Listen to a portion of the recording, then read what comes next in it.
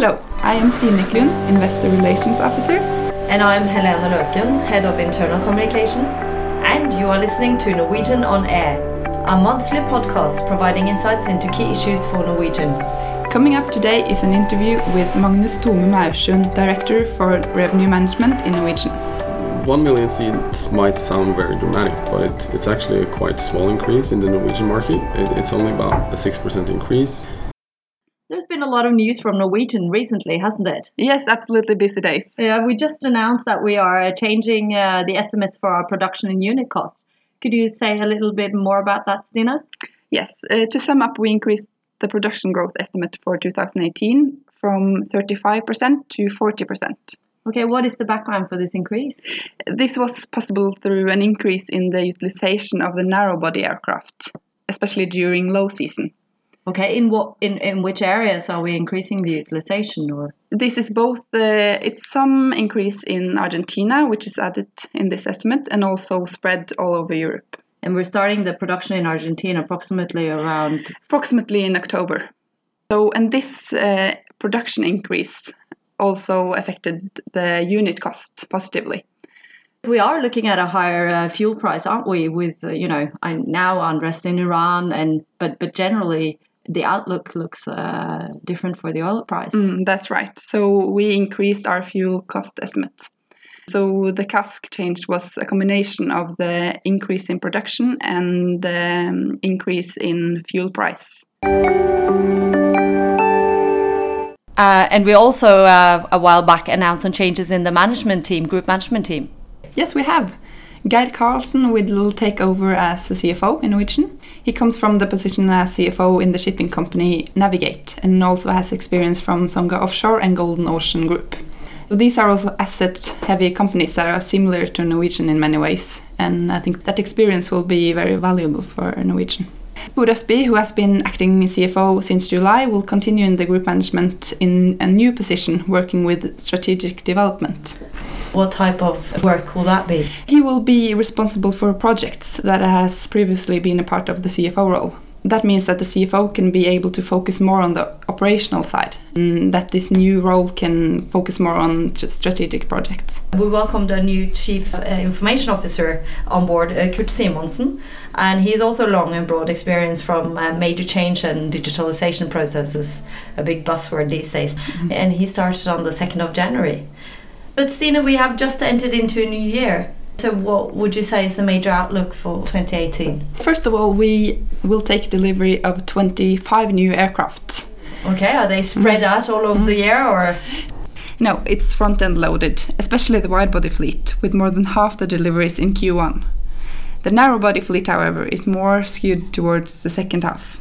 As an asset-heavy company with a lot of new aircraft coming on board, financing is always a hot topic, isn't it? Yes, absolutely. And we recently won a prize for the best deal of the year. Okay, could you explain what type of deal is it? That was a last Dreamliner delivered in 2017. We did a combination of the UK export credit that we have used previously as well, and JOLCO, which is Japanese operating lease. So that Dreamliner was financed approximately 100% of LTV. Is this something we will continue using? Yeah, we are looking into using that in 2019 as well. So with financing in place then, and 25 new aircraft entering the fleet, I guess we'll be looking at a lot of route launches. Yes, we will. We'll launch 45 new routes in the year to come. And we will start flying from Gatwick to Buenos Aires already in February. Yeah, that will be our first long-haul flight to the South American continent. Yes, though with the UK operation. Because we're still waiting the Argentinian one, aren't we? Yes. Even though we got the green light for starting up 153 routes altogether. Yes, that was just approved by the Transportation Minister before New Year. Yeah, you mentioned the Gatwick launch, and Gatwick will definitely be at the heart of our global growth ambitions going forward.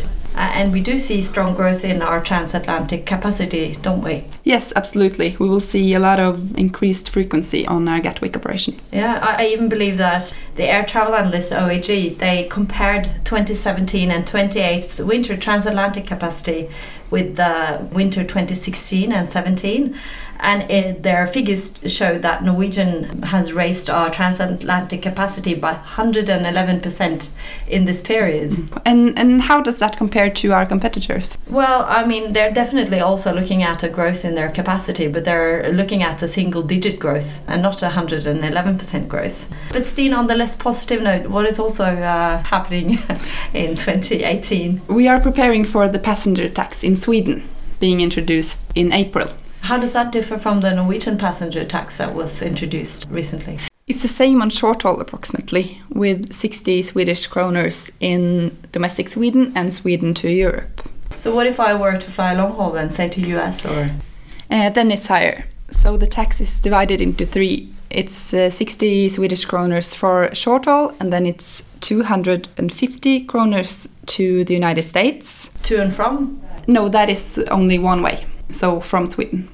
And then for our flights to Bangkok, the tax is 400 Swedish kroners. We now have Magnus Maursund with us, Revenue Management Director. Welcome. Thank you. So, to start with the basics, could you tell us how our price is set? Absolutely. In short, we are setting the price or fare for any given seat that Norwegian has for sale. So we collect a lot of historical booking data for all our flights, which we then use to forecast future customer behavior and willingness to pay, so that we can maximize the revenue for our flights, basically. Well, you mentioned historical data, but we're also entering a lot of new markets. So how do we work with pricing on new routes? For new routes, as you say, we don't have any sort of relevant data, so we use proxy routes that we believe might be similar to the new route to sponsor the data. So we have something to base our forecast on. How much of this work is automated and how much is manual? A lot of it is automated, but we do have a lot of analysts supervising the system and making interventions as they see fit. Because things can happen that it's very hard to predict or very hard to sort of anticipate, like terrorist attacks, unrest, competitors entering and exiting markets, for example. So it's not everything that a computer can predict for us. But you also have, the recurring sort of special events like a big football match or things. How does that in any ways affect the pricing, and is it all automated or? Events like sports events, concerts or conferences will always influence demand because they will increase the number of people that are looking to book a flight. And that in itself will drive the prices up.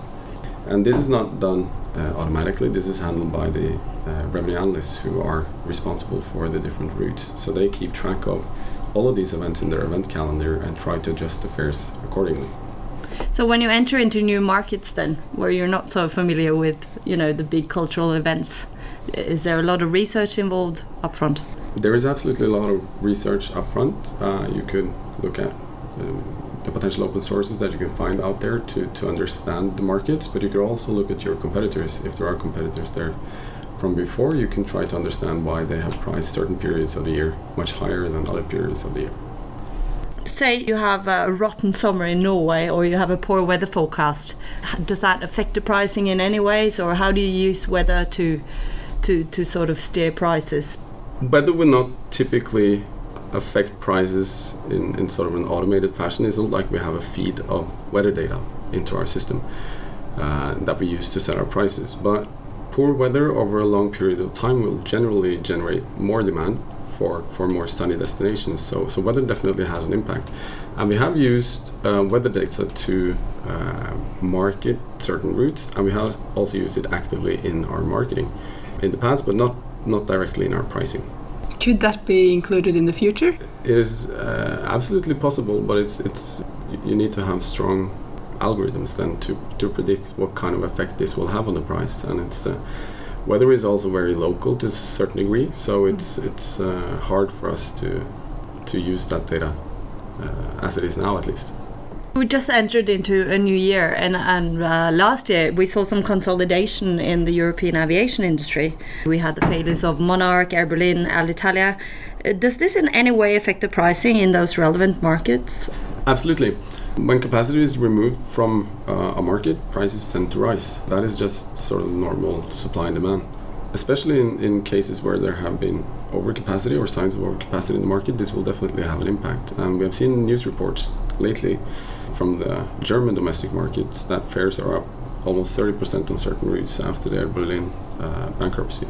So this will definitely have an impact, absolutely. And we are expanding a lot, especially on long haul, and other carriers are also doing the same. How does that affect the pricing? Well, it's kind of the opposite of the previous question with regards to capacity exiting the market. It's usually the opposite when capacity is entering the market. More capacity usually means lower fares for the customers, which is a good thing. One thing you could add for long haul is that you could argue that long haul has been quite underserved from the legacy carriers, and Norwegian and other players like WOW Air and Primera are generating new traffic, which couldn't afford to travel long haul or long distance before, but now they're able to. But more capacity usually means lower fares for the consumer. Is that the same for the capacity increase that we are seeing in Norway now in 2018? We are adding 1 million seats to the Norwegian market. 1 million seats might sound very dramatic, but it's actually a quite small increase in the Norwegian market. It's only about a 6% increase. So for the Norwegian market, we wouldn't really say that this would lead to lower fares. There's a reason we're adding this capacity to the market, and that's because we're seeing a high demand for it. So no, I wouldn't say that. Long haul is a bit of a different question. We also talk about ancillary revenue, like revenue generated by new products that are not included in the ticket price. Are we introducing any new products into the market now? We have recently introduced differentiated pricing for seat selection on certain routes, which we will expand to most of our route network fairly quickly.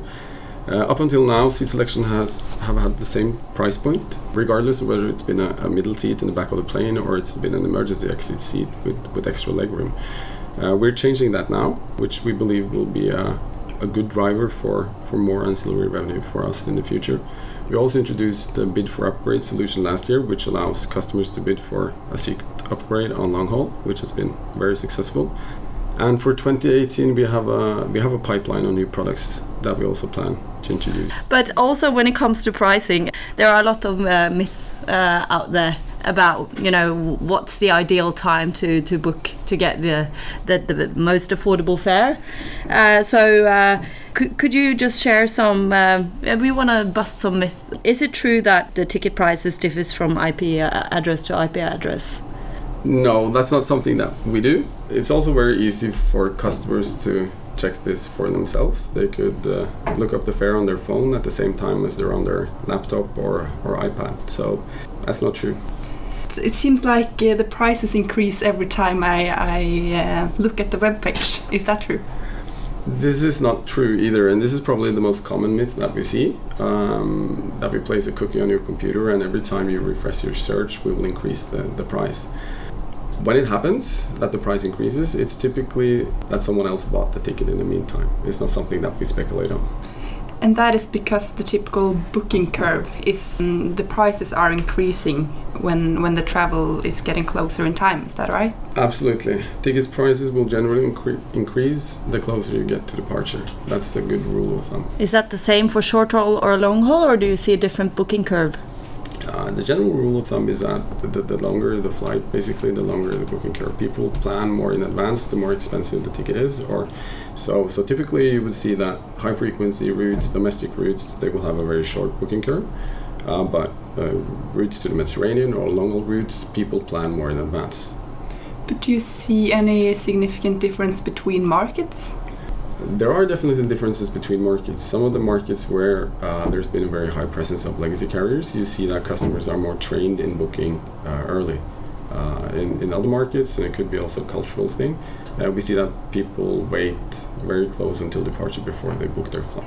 And then the last myth, is it true that the ticket price is the lowest 8 weeks before departure, as we can read in the newspapers? No, this is also a myth. As I said previously, ticket prices generally increase the closer you get to departure because the cheapest tickets, they usually sell up first. You will always find some exceptions to this rule, But there's no magic point in the booking curve where the price is at the lowest. Okay, so you won't give us any inside tip as to when we should book? Unfortunately, no. Thank you for taking the time, Magnus. Thank you.